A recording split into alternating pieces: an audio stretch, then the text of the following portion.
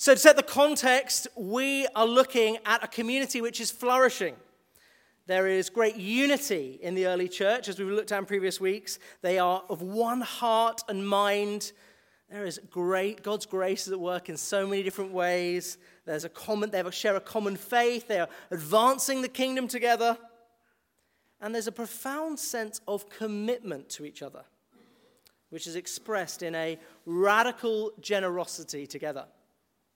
But amidst all of that good things that are going on, we are going to come to a really sobering moment in the life of the church. A moment of a grievous act of deceit. You may have heard of Ananias and Sapphira. And amidst all this genuine generosity, we have a couple here who make a pretense of generosity. They deceive the church. They want to look good. It's hypocrisy. Hypocrisy in the church. And in that moment, there is a moment of instantaneous judgment. They die. And it's not like a kind of random thing. It's experiencing the judgment of God in that moment. It's a sobering moment. It's actually fascinating, isn't it, that Luke even includes this moment in his account. This would have been a little bit uncomfortable to look back on, to remember this moment of judgment. It's a reminder that Luke, as he seeks to record the history of what God is doing amongst the people, he's wanting to give a warts and all account. He's not going to give us an idealized vision of all the good stuff without showing us sometimes the very worst parts of the reality of the early church. But really what this is all about is it's a warning. It says God wants a holy church. He's committed to the holiness of his bride.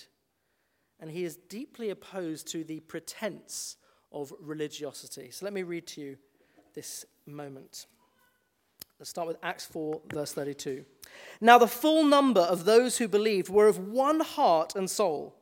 And no one said that any of the things that belonged to him was his own, but they had everything in common. And with great power, the apostles were giving their testimony to the resurrection of the Lord Jesus, and great grace was upon them all. There was not a needy person among them, for as many were owners of lands or houses, sold them and brought the proceeds of what was sold and laid it at the apostles' feet, and it was distributed to each as any had need. Thus Joseph, who was also called by the apostles Barnabas, which means son of encouragement, a Levite, a native of Cyprus, sold a field that belonged to him and brought the money and laid it at the apostles' feet. And then Ananias kind of seemed to want to do the same thing, but from a very different motive. But a man named Ananias and his wife Sapphira sold a piece of property. And with his wife's knowledge, he kept back for himself some of the proceeds and bought only a part of it and laid it at the apostles' feet. But Peter said, Ananias, why has Satan filled your heart to lie to the Holy Spirit and to keep back for yourself part of the proceeds of the land? While it remained unsold, did it not remain your own? And after it was sold, was it not at your disposal? Why is it that you have contrived this deed in your heart? You have not lied to man, but to God. When Ananias heard these words, he fell down and breathed his last. And great fear came upon all who heard of it. The young men rose and wrapped him up and carried him out and buried him. After an interval of about 3 hours, his wife came in, not knowing what had happened. And Peter said to her, tell me whether you sold the land for so much. Essentially what Ananias had claimed that he had sold it for. And she said, yes, for so much. But Peter said to her, how is it that you have agreed together to test the Spirit of the Lord? Behold, the feet of those who have buried your husband are at the door, and they will carry you out. Immediately she fell down at his feet and breathed her last. And when the young men came in, they found her dead, and they carried her out and buried her beside her husband. And great fear came upon the whole church and upon all who heard of these things. Let me pray. Lord, as we come to your word, I want to pray that you would speak to us. Lord, we just want to come to you and humble ourselves before your word. And we want to ask that you would come and speak, that you come and convict us, you come and reveal to us where we need to be challenged. I pray you would be heard loudly and clearly this morning. Pray you'd do a work in our hearts, that you would make us a people who are pure-hearted, who are not religious hypocrites, but sincerely devoted to you. Amen. So I suspect as we open this passage, I think some of you may be asking, what has happened here? What is going on? Let me try and explain something of the grievousness of what Ananias and Sapphira have done, because I suspect for many of you it doesn't quite make sense yet. Well, the first thing you've got to see is there is deceit in this moment. It's not obvious, but undoubtedly they have at some point, perhaps it's not exactly articulated here, but they have said, we are going to sell our property and we are going to give all of the proceeds as an act of generosity. So they have made a claim that they're going to give everything from what they've sold, but that hasn't been the reality. Actually, they have kept back against their word what they promised they would give. And of course, you can hear the fact that at the heart of this, they have lied. Twice, Peter tells them, why has Satan filled your heart to lie to the Holy Spirit? Later on in verse 5, he says the same thing. Essentially, that they have been lying not just to man, but to God. And actually then Sapphira gets an opportunity. Peter then brings her in and says, basically, how much did you sell it for? And she probably, at this point, should have realized something was up. And Peter saying to her, did you sell it for essentially what Ananias claimed you sold it for? And she just goes along with it. She says, yep, absolutely, I sold it for that. And she is joining in with the same deceit as Ananias. So we see deceit here. We also see embezzlement. This is not just an act of deceit, it's also an act of theft. The word that is used in verse 2 when he talks about keeping back, you've kept this back, is elsewhere used in the Old Testament to describe one who takes from that which has been devoted from the Lord. It's an act of theft. Later on in Titus chapter 2, the same word is used to describe literally one who steals. They have stolen from the donation that they have pledged. They have said, we're giving this, and actually, no, we're going to take some of this. So there is theft going on here. Financial fraud is implied by some of the language that's used elsewhere in this passage. So there's embezzlement. There's theft, there's deceit. There's also greed. What is driving them? Why are they doing this? And really, this deception, at least partly, I think we can see, is driven by greed. A deception because of a love of money. There's a sense of contrast with what we've just been reading about at the beginning in Acts chapter 4. This great generosity is going on in the church. We are meant to see the contrast and see that for these guys, they are holding back. They are lying to the church because they love money. And actually, I think there's a comparison here with Judas. Judas, who betrayed Christ for 30 pieces of silver, in today's money, a few £100. Essentially, we're seeing a kind of similar kind of incident. They deceive the people of God and ultimately God himself because they love money. But actually, those are just kind of some of the surface issues. The really critical issue that this passage is about, which may surprise some of you, is hypocrisy. What do I mean by hypocrisy? Well, let me give you one image that kind of explains this idea of hypocrisy. The word hypocrite is used by the Greeks to describe actors. The hypocrite, if you were an actor in a theater, you were a hypocrite. And it speaks of one who plays religion, who makes a play of religion, who has a kind of pretense of religiosity. One who gives all the right mood music with their life and with their words, but actually underneath, their hearts are far from the reality that they are portraying. They are acting. And you can see that even in the contrast with Barnabas. They've just seen Barnabas do this. They've just seen him come and give perhaps something worth thousands of pounds. He sold a field, laid it at the apostles' feet. And then one suspects some jealousy takes over their hearts, that perhaps they're jealous. Barnabas has got a nickname. The apostles really like him. He's kind of a man on a kind of rising trajectory, as we know later on. He has a significant part to play in the early church. There's something going on in their hearts that drives them to almost want to replicate what Barnabas just did, but not for the same reasons. One writer put it, their motive in giving was not to relieve the poor, but to fatten their own ego.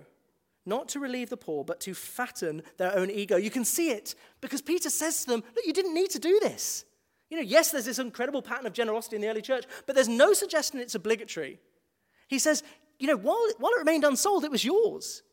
Actually, even when you sold it, you didn't have to give all of this. So there is a sense to which this is unnecessary. This is not a kind of requirement in the early church. Why are they doing this?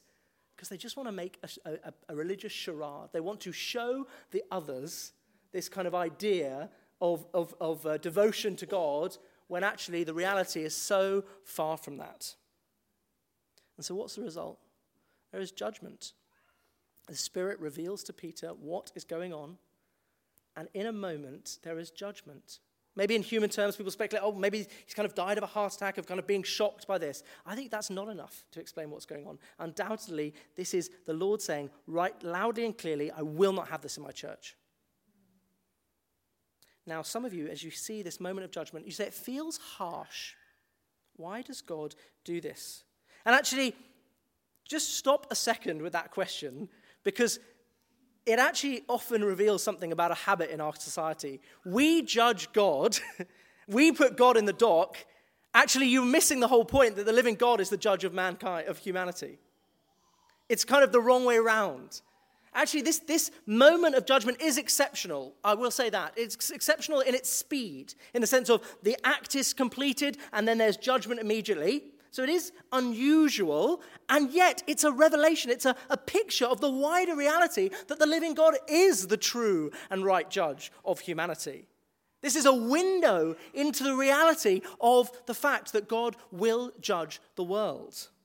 Actually, just think for a moment about that idea of judgment. And what I think I would argue, if you say, I don't understand this, the first thing I say is, do we not see the unique authority, insight, and holiness that allows and says God is the only righteous judge? That God is the creator and that we are the creature. And so he is the only one who has the authority to judge us. He is holy. He is perfect. So when you receive the judgment of another person, you can just laugh it off and say, well, I've seen them. They've got nothing to say to me. I've seen their life. But you can't say that to the living God, because he is uniquely holy. His judgment is perfect in that way. And this moment also is a reminder of the fact that the Lord can see past the veneer and the pretense that we may kind of portray to others, that he is the only righteous judge because he can see the full nature of our hearts. So this is exceptional in one sense, but in a sense it just reveals and reminds us of the reality of judgment to come, that one day Christ will return, establish his kingdom on this earth, and will say to all who have rejected him and have denied and rejected the opportunity for his forgiveness and his embrace, that they will be separated from him for eternity. Now, some of you look at this and say, but this is exceptional because this is in the church. So judgment in the church? I thought we were saved by grace. And there's different interpretations of how we explain this. There'll be some who say, well, these guys are Christians. And, this moment of judgment is a moment of judgment, but then they die and they'll be with God for eternity. And I think that's a perfectly possible interpretation in the sense of it aligns with what we know about the gospel of grace, that our sins are not enough to hold us back from eternity with God, that our salvation is not based on anything we've done, and equally anything you've done cannot prevent salvation, because salvation is a gift that comes by faith in Christ and not because of works. So that could be a plausible interpretation. Others will say, no, these guys aren't Christians. And actually, there is a sense that the Spirit can kind of see that, and therefore Peter can see it, and they're being cut out from the body of Christ. And actually, I don't think there's enough in this passage to really tell us which of those is true. I don't think you can really, you're meant to really know the answer to that question, because the whole point of this passage is not that we can somehow speculate to the nature of their hearts. Only the living God knows their hearts. Only he is the righteous judge. And actually, the whole point of this passage is, in a sense, not about Ananias and Sapphira. The reason why Luke includes this passage here, this uncomfortable moment in the history of the church, is so that it would be a warning to the church today. To say, see how seriously God takes this problem of hypocrisy. See how seriously he takes it. See, this is a moment of kind of interim judgment. It's a bit like, in the book of Revelation, there are these letters from Jesus to the churches. He can see the nature of the church, and he is speaking to them, and he can identify false teaching, or he can identify the nature of their hearts, and he is speaking to them. That is what is going on here. Jesus, in Luke's gospel, speaks about the danger of what we are seeing here in this moment. In Luke chapter 12, Jesus says, "Beware of the leaven of the Pharisees, which is hypocrisy." Beware of the leaven of the Pharisees, which is hypocrisy. What does leaven mean? Leaven is yeast, right? And he's saying, beware of this yeast that will creep into the church, this idea of hypocrisy, this religious pretense. And Jesus is saying, no, I'm going to cut it out. By the Spirit, in this moment, I'm going to stop this hypocrisy from breeding in the church, because this is a sense to which the early church is kind of patient zero, so to speak. That what we see in this moment is then going to spread, and we're going to see the early church multiply across the nations. And Christ is so committed to his church and the holiness of his church and the idea against this idea of hypocrisy, he cannot let that be part of the picture here, because it will just then spread and affect the church. So he's acting to kind of to see the cancer and to cut it out. And to say, I will not allow this hypocrisy to continue. What it says loudly and clearly, brothers and sisters, hear this for today. Christ does not want a people who just act religious, who say the right things and do the right things, but their hearts are far from him. He wants a people who are genuinely and sincerely devoted to him in private and in public. In public, but crucially, in private. And so we have to ask, is this true of us? Is this danger of hypocrisy true of us? And actually, I think this is such a pervasive problem in the church that it's kind of normalized to us. I mean, some of you who are not Christians here are kind of, almost one of the first adjectives you might apply to the church is hypocritical. That some people are even in this room perhaps repelled by the church because you see the same problem that Jesus is putting his finger on by his Spirit in this moment. Hypocrisy kind of feels normal, doesn't it? We hear all these stories of leaders who are under investigation and have been acting in private different to the public persona that they have from the pulpit, so to speak. And actually, many of us feel kind of betrayed by that. The sense to which it kind of leaves a bitter taste in our mouths. That is something of what I think you are feeling as you look at this passage. That same sense of, perhaps some of them would have known Ananias and Sapphira, and they would have seen, we thought they were kind of the real, genuine article, and actually this deceit has been uncovered in their hearts. Some of us have seen this in our lives with people we know. Some of us, we know, you know what I mean when you go into a church and you just say, I just feel like everybody here is just going through the motions. They don't really believe what they're singing. They don't really believe what they're saying or praying. It just feels inauthentic. Some of you have had that experience, and I think this passage would speak to that experience and say, yes, there is something wrong. If you perceived a kind of going through the motions and saying the right things, ritualistic prayer almost, but not actually having that sincere conviction, then I think you've witnessed this problem. For some of you, we have to look close to home and say, actually, there is a danger that some of us, our Christianity is a pretense. And what I mean by that is the idea of nominal Christianity. Christianity in name only. That is, you apply the label of Christian to your life, but actually you know that your heart is not devoted to Christ, that you have no affection towards him, no love for him, no gratitude towards him. And actually in secret, your life bears no resemblance to the idea of the Christian life. And at that point, you have to say, is my whole Christian life a pretense? And then I think every one of us needs to look at this and see this is a universal challenge for the Christian life. Maybe you're in that time where you're tempted to pray out, but you know you're praying because you want the people around you to think well of you. Or that time in life group where you're coming up with that zinger in the discussion, and afterwards you're like, that was good, wasn't it? Either you say it to yourself or maybe you say it to somebody else. You weren't really doing it because you wanted to build up the body. You're doing it because you wanted them to admire your body, so to speak, or your mind. This is a really big problem for us. It's a big problem for me. I think about a time when I was, I wasn't working as a pastor, I think, but I was coming into church and I found myself praying before I was coming to church. And I realized, looking back now, basically, I was aware that in the workplace, my lifestyle, my posture was so different to the person I wanted to be that I was praying to kind of get my behavior right by the time I got to be with the Christians. What an irony. Surely the time you're going to be praying is going into work to be to be salt and light. Instead, I was praying so I would look like salt and light when I came to be among the Christians. It's so deep within us, brothers and sisters. We see it in ourselves. And actually, we're going to see that we can relate to some of the roots of this behavior. Can you see the danger of this hypocrisy?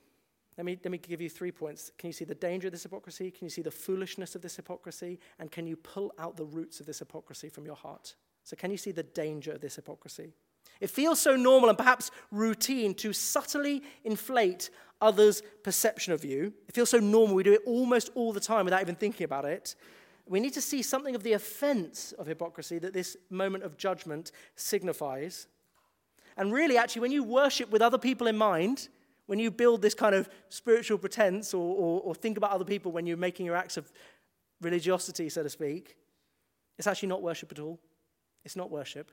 And actually to hear Christ's call for genuine devotion. So first of all, see the offense of hypocrisy. Some of us, this just feels like a trivial moment when you see what Ananias and Sapphira have done. You might think even, well, hang on a minute, they still gave money to the church. What's such a big deal? Why is he making such a big deal of what they have done? What you've got to see is hypocrisy is wrong because it's deceit. It's lying. And I think some of us will live in a context where lying is kind of normalized. Many of us in our workplaces, the people around you, it is just normal to say, just fudge those numbers a little bit. Just give the best impression we can. Or perhaps make up an excuse. You know, we know the client's work is going to be late. Let's just make up an excuse rather than tell them the reality. Or actually, we know we made those errors, but let's hide that because we don't want to admit to that to other parts of the business or maybe to your colleagues. It's really normal to lie in our culture. And actually, this is exactly what's going on in this moment. They are lying to inflate other people's perception of them, but that is almost routine in the context we're in with the people around you. What we need to see is there's nothing trivial about deceit. What you do with your tongue, it has the power to build up and encourage, or it has the power to bring destruction and to be basically evil. See the evil of deceit. I think about in Proverbs chapter 6, it talks about the things that God hates. One of the things that he hates is lying. There are 6 things that the Lord hates. 7 that are an abomination to him. Haughty eyes, that's pride. A lying tongue, perhaps we can see the connection between the two. A hands that shed innocent blood. A heart that devises wicked plans. Feet that make haste to run to evil, so those who might cause destruction to others. A false witness who breathes out lies. And one who sows discord among the brothers. Actually, this moment is the kind of moment that has the potential to sow discord. They're not just lying to God, they're lying to the community, and that will undermine. Whenever you've been in a community and you've seen people lie, it has the power to radically destroy trust in that community. Do we see how much God hates lying and how it can cause destruction in our community? But there's something worse here. There's also mockery. There's also a great sense of contempt, as Ananias and Sapphira kind of think they can fool God. There's a sense to which their hypocrisy is a kind of sense of, if I just say the right things or do this tokenistic effort, that will satisfy God. There's a pride about that, to which God says, I will not be mocked. God will not be mocked. He can see through the pretense that you might try and put up. It says, that those who might say, I can kind of utter these few words of prayer, perhaps in a kind of religious service, but actually have no lifestyle or devotion to Christ. Really what you're saying is, I can kind of satisfy the Lord with a few words. Actually, no, it says the Lord wants far more than that. He wants your whole heart.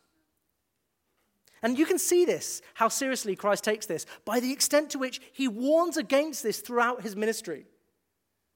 Actually, almost, if you look at the Gospels, you'll be surprised that Christ speaks almost more about hypocrisy and the danger of hypocrisy than many of what we might call like the big ticket sins that you might hear preachers talking about all the time. Isn't that fascinating? He's so concerned about the universal danger of doing religious acts for the approval of other people rather than because you love God. You see this in Matthew chapter 6. He talks about 3 temptations to hypocrisy. He speaks about those who might be tempted to give because we want people to think we're generous. He says, beware of practicing your righteousness before other people in order to be seen by them, for then you will have no reward from your Father who's in heaven. Thus, when you give to the needy, sound no trumpet before you, as the hypocrites do in the synagogues and in the streets, that they may be praised by others. Truly, I tell you, they have received their reward. He's saying, look, there are those in your culture, in your community, who are just giving because they want to be perceived as generous. We like when people think we're generous. Actually, sometimes in some contexts you see plaques on the wall all around churches or other public monuments as a sign of all the people who want to say, look how generous we are, look how wealthy we are, and it's almost your generosity as a kind of status symbol. We see this in prayer. Some of us might be tempted to pray because we want to make people think we're holy. Jesus speaks to this danger of praying for the wrong reasons. He says, when you pray, you must not be like the hypocrites, for they love to stand and pray in the synagogues and at the street corners, that they may be seen by others. Truly, I tell you, they have received their reward.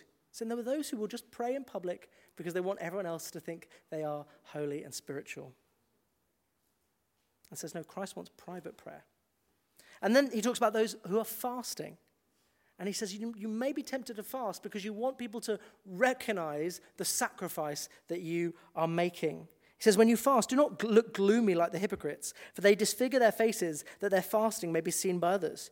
Truly, I say to you, they have received their reward.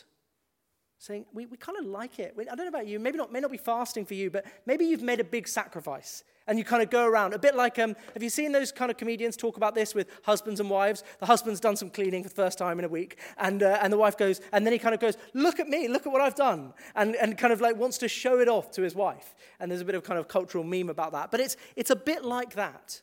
But whenever we make a sacrifice, we kind of want that sacrifice to be acknowledged by others. There's going to be that temptation in the Christian life, whenever you make a sacrifice, to want other people to see it. Actually, every ethical system is open to this kind of abuse. It's not just religion, not just Christianity. You see this in kind of slacktivism, as people make comments about social justice causes online, but in reality their life makes no attempt to address the problem that they are speaking about. Or what might be called performative environmentalism, that sense to which you do the right things. Yes, you might care about it, but really because you know the other people around you are looking at you. I was having a meal with some people last week, and I knew they were all very environmentally conscious. And when they kind of sent the meal choices round, they said, choose your meal. And I thought, well, I better. I love chicken. I love meat. I'm not vegetarian. I better have the vegetarian risotto. And then about 3 days later, I was like, no, I'm going to go back. I don't know whether it was just greed, hunger, or like a repulsion to hypocrisy in my heart, but I went back and I had the chicken. But this is so normal, brothers and sisters, in our context. We all love to parade our righteousness, or just to be a little bit righteous to fit in with the people around us. Why is Jesus so against this? Why is he warning against the danger of praying because you want people to make you think you're holy, or trumpeting your fasting or your sacrifices? It's because hypocrisy is like a counterfeit banknote. It looks like the real thing, but it's completely worthless. Hypocrisy isn't really devotion to Christ at all. It's actually what it is the love of the praise of man. You are hypocritical. You do these things because you want the people around you to approve of you, to think well of you. Your hypocrisy, your hypocritical religious acts are not done because you're devoted to Christ, because you are devoted to the praise of the people around you. So it's no religion at all, or rather it's a completely different religion. It's the worship of the approval of people around you. So you have to ask yourself, which one do you want more? Do you want the praise of man, or do you want the praise that comes from God? So what does Jesus want then? If it's not this hypocritical act, what is Jesus saying? And what you see as he speaks to this danger again and again, he says, do it in secret. As he talks to those who might be giving, he says, don't let your left hand know what your right hand is doing. When you give, don't let anybody else see what you're giving. Give in secret. It's one of the great benefits of giving via online transfer, actually, is that you can never be a kind of temptation of doing it for the approval of other people. What about the Lord's Prayer? What about praying? He says, go into your room. But when you pray, go into your room and shut the door and pray to your Father who is in secret. And your Father who sees in secret will reward you. Pray in secret. fast. He says basically, don't disfigure your face, so to speak. Do it without anybody knowing that you're doing it. Secret worship is what the Father wants. Secret worship. The depth of the worship in your life will not be measured by whether you raise your hands or clap your hands or whatever it is in Sunday. Please feel free to do that. We love that. Don't stop that. But it won't be that's not the measure of whether there's worship going on in your life. The measure of whether there's worship going on in your life is the state of your private worship, your private prayer, your private devotion. Do you have integrity in your faith, ultimately, is what they're saying. C.S. Lewis says, integrity is doing the right thing even when no one is watching. If I was to look at just the private aspects of your life, which no one else could see, what would that tell me about what you worship? If I was to look at the private acts of your life, the ones that no one else can see, what would that tell me about what you worship? That is the question that this provokes us to ask. Are you the same kind of person in every context? I already mentioned the temptation that you might kind of forget your Christianity when you go to work. This would all force us to say, are you the same person in every context? But why does he want secret worship? It's not just because he wants secret worship. It's because he wants genuine devotion. The opposite of hypocrisy is a heart totally devoted to Christ. That says, I am genuinely devoted to you. Christ wants true, heartfelt worship. This challenge says, pay attention to your heart. As an act or a kind of marker of the state of your worship, the question is, where is your heart? Jesus speaks about this problem of hypocrisy. He says, these people honor me with their lips, but their heart is far from me. Are you constantly pursuing genuine, heartfelt worship? To be one who hungers after God because he is God, not because anybody else is looking. This is a moment where we are challenged to lay down our pretense and to pursue God for the reason of him alone, and his worth, and his beauty, his attractiveness, the love that is better than life. It says, I don't want to do it for any other reason except for him. So don't we see the offense? Don't we realize the foolishness of your hypocrisy?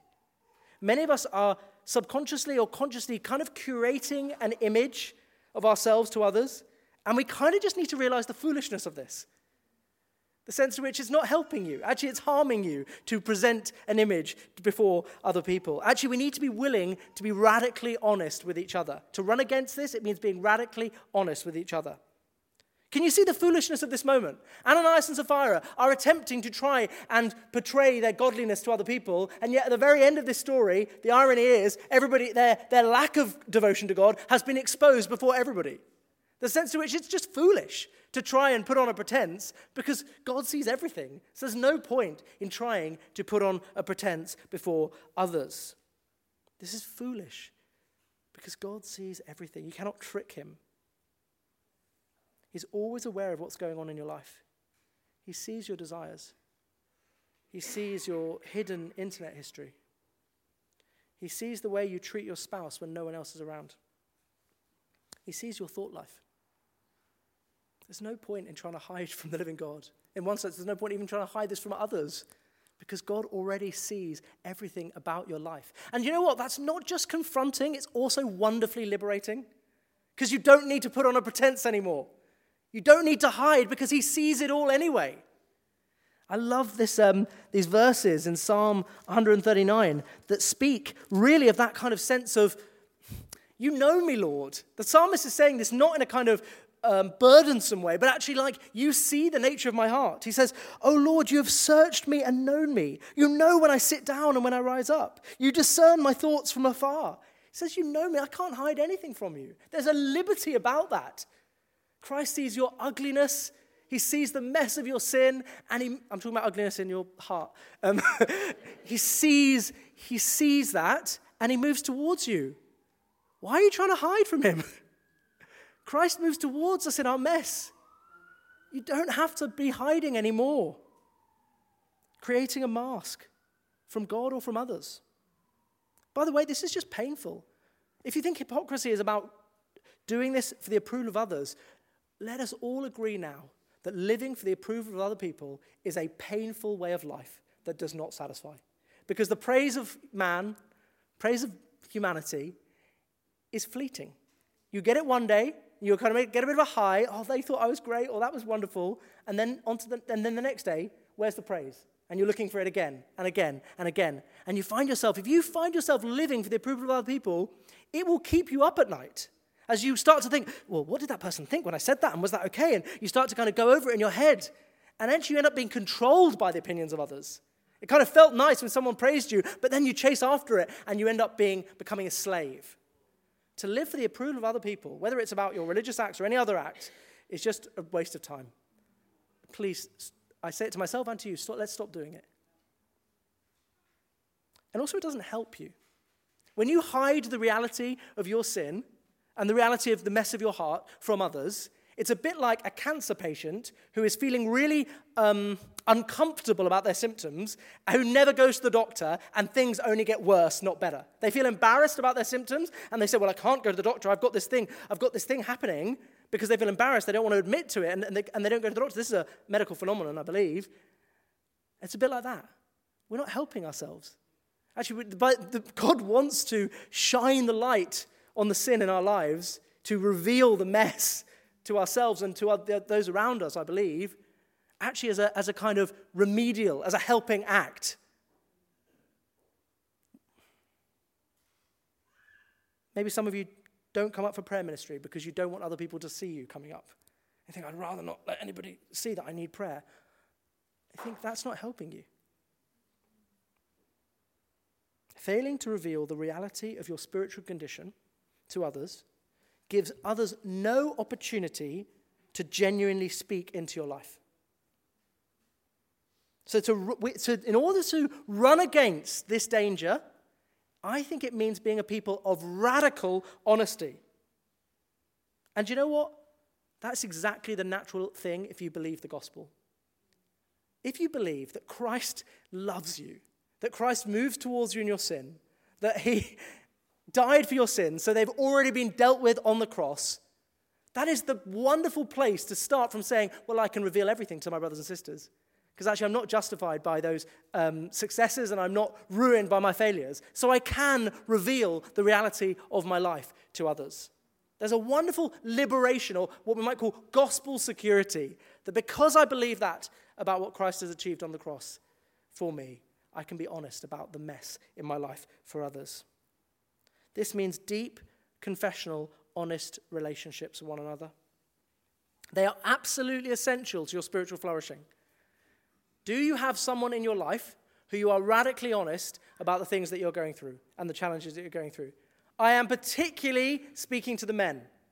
I know that so many of us struggle with genuinely, honestly sharing what is going on with our lives with others.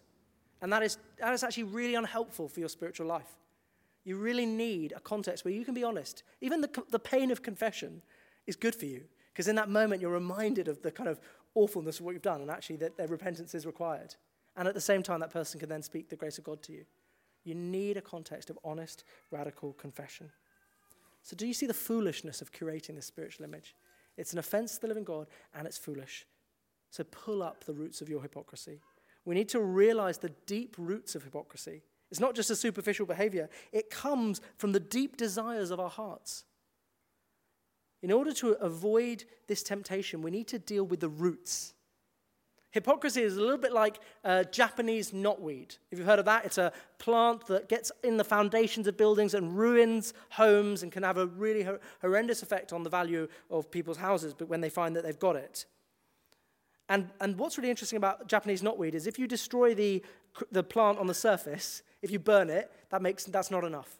If you really need to get rid of Japanese knotweed, you need to get in and destroy every root in the garden, otherwise it's going to come back.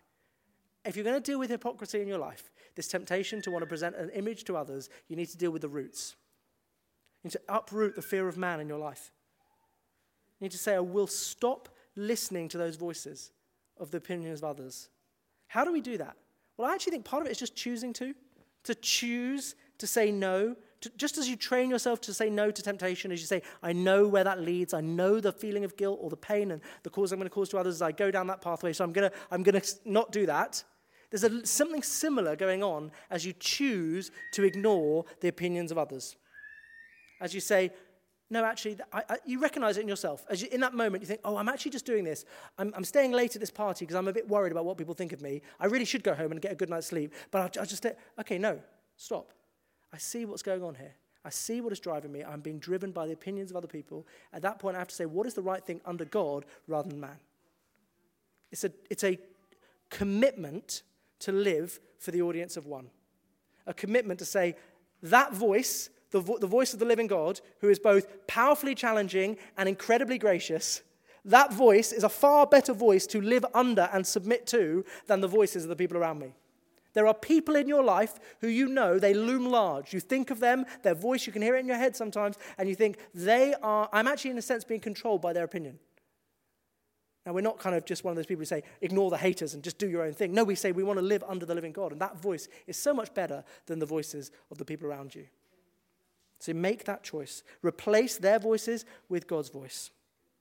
It's a much better voice to listen to. There perhaps also is a challenge here to uproot, I say this with hesitation, but uproot greed in your life.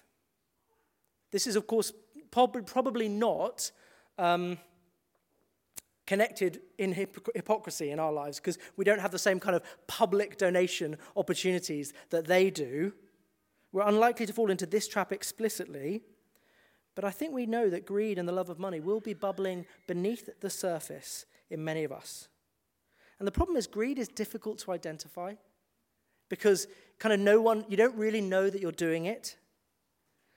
We live in an expensive city where there's always people who are richer than us. Our financial decisions are private, so very rarely do other people speak into our lives about our financial decision making. We live in a culture of essentially the normalization of certainly the love of money and the pursuit of wealth as the overarching goal of their lives. John Calvin, writing in the 1500s, writing 500 years ago, said, they sold their possessions in those days. In our day, it is the lust to purchase that reigns supreme. 500 years ago, he wrote that. The lust to purchase reigns supreme. I mean, that feels like 21st century London. I mean, only much more since Geneva in the 1500s. So I think it's hard to spot. But you've got to see the danger. The danger. Can you see it here? The love of money has caused this deceitful act. This is why in 1 Timothy, Paul writes, the love of money is the root of all kinds of evil. Saying if you love money, like these guys, actually that will cause you to do all sorts of evil. Maybe it will cause you to lie because you think, I want to get ahead in my job. Or maybe it will cause you to compromise your values because you're pursuing the wealth rather than integrity. Maybe it will cause envy and bitterness, and it will corrupt your heart because you want the money that somebody else has. See the danger to your spiritual life, just of being over-focused on consumption and under-focused on pursuing the kingdom. The danger to your spiritual life of greed. So how do we deal with it? Well, this is going to sound counterintuitive, but actually practicing generosity is the best way to deal with an idolatry of money in your heart. The best way to run against an idol of money is to be radically generous and to run against that and to say to your heart, actually, I can do that and I don't suffer as a result. And actually, I believe some of us, you might even start to experience the joy of giving. As you start to find things that the Lord's placed on your heart, as you prayerfully consider, I've been given this financial kind of resources, how can I use this to bless the world? Because it's not mine anyway. The Lord has given it to me to be a steward. And so actually there's something of a joy of giving can emerge as you start to radically pursue his purposes, to find ways to bless the world and to be a kind of channel of blessing with your finances.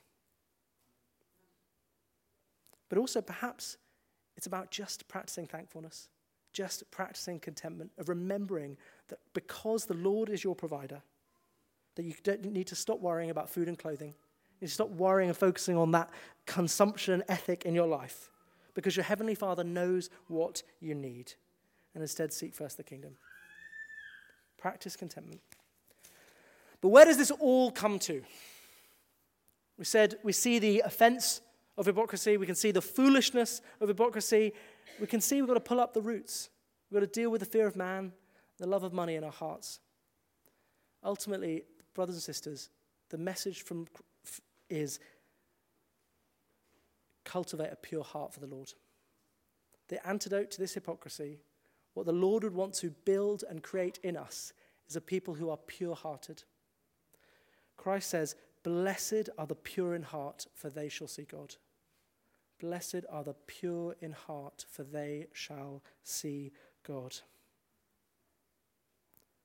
As we put off hypocrisy, the desire for the praise of man, and greed, we say, "Lord, would you make in us a pure heart? Would you make me someone who desires you for you, who sees your love and your holiness and enjoys you, and is captivated by your goodness and your majesty, who says, I must worship." Say, "God, would you give me a genuine and heartfelt devotion to you?" Elsewhere, Christ speaks about those who hunger and thirst for righteousness. It starts with us going on our knees saying, "God, would you make us a people who actually genuinely hunger?" Not because we care about what other people think, but because we want to be the holy and righteous people that Christ wants us to be. We hear the vision that Christ has for us, to be a holy church. And we say, "God, I want that. Would you make me want that? I don't want that, but would you make me want that? Would you give me a gospel security, a knowledge of your love that allows me to be radically honest, both with you and with others?" So, brothers and sisters, there's an invitation here to drop the pretense, to confess perhaps any dishonesty in your life, certainly to recognize our impure motives, to confess and repent of a veneer of spirituality, to come and receive the grace and mercy of Christ. Some of us, we need to just take a moment and say, is there a danger my whole Christianity is a pretense? Perhaps recognize that you've been lying to yourself and lying to the people around you. You don't see that devotion to Christ in your heart or in your life. Actually, this says it's not too late that you can turn to Christ and you can allow him to become genuinely your Lord and Savior. We all need to hear Christ's invitation to stop hiding, to come out of the shadows, to stop wearing a mask to church, to be honest about the challenges in our lives, to be honest when we're sad, not to pretend anything, but ultimately to say, God wants a holy church, and it starts with the heart.